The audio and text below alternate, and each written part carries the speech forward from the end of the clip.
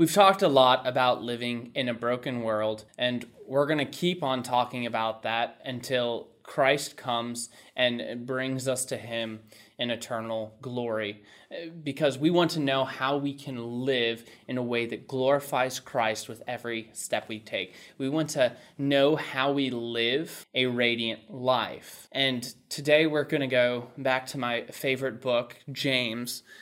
And right in the beginning of chapter 1 and verse 2, it says this: "Count it all joy, my brothers, when you meet trials of various kinds, for you know that the testing of your faith produces steadfastness. And let steadfastness have its full effect, that you may be perfect and complete, lacking in nothing."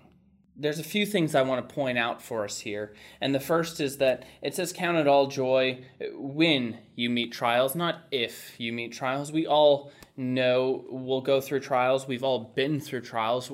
Many of us are probably going through trials. But when we meet those trials of various kinds, we count it all as joy. Now, how do we count it as joy when a family member dies? How do we count it as joy when there's a deterioration in a relationship with a close friend?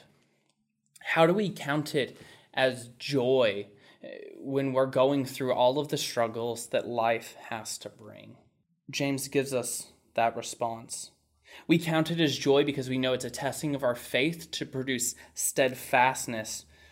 And when we let steadfastness have its full effect, we may be perfect and complete, lacking in nothing. And that's because counting it all as joy means attributing it all properly to God. It means understanding that God has full control over our lives, that he cares about us and is intentionally working to make us more like him.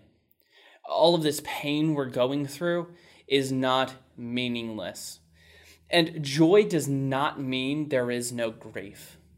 Joy does not mean there is no sorrow. I use this definition for joy that it's the state of being while experiencing God. Joy is different than just your normal happy.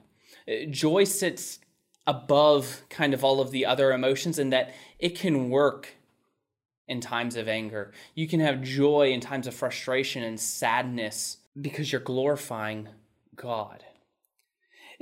James continues, and he kind of repeats himself in verse 12. He says, "Blessed is the man who remains steadfast under trial, for when he has stood the test, he will receive the crown of life which God has promised to those who love him." Blessed is the man who remains steadfast under trial, for when he has stood the test, he will receive the crown of life which God has promised to those who love him.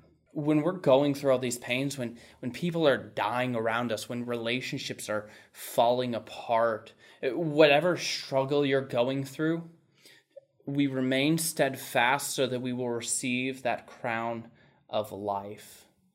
We stand firmly in the hands of God, who is molding us and shaping us to become more like him. The process will come with pain.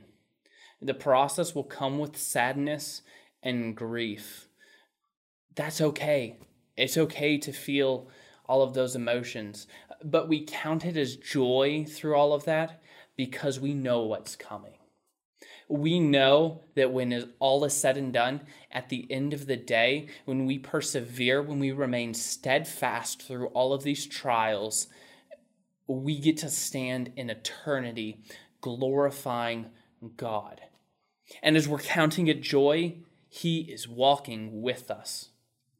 He is going through these trials with us. Christ came to earth and experienced the fullness of temptation and the fullness of pain, even to an extent more than some of us can imagine. He has been there, and just as Christ was raised from the grave, just as Christ rules in authority in heaven, Scripture says that he will come back and raise us to life with him when we remain steadfast under trial. My question for you this week is, how are you going to remain steadfast under trial. If you don't know what that looks like, if you need help, if you need encouragement, let us know. We would love to walk with you on this journey. We would love to encourage you and stand together with you as you strive to remain steadfast under trial to receive that crown of life that the Lord has promised to those who love him.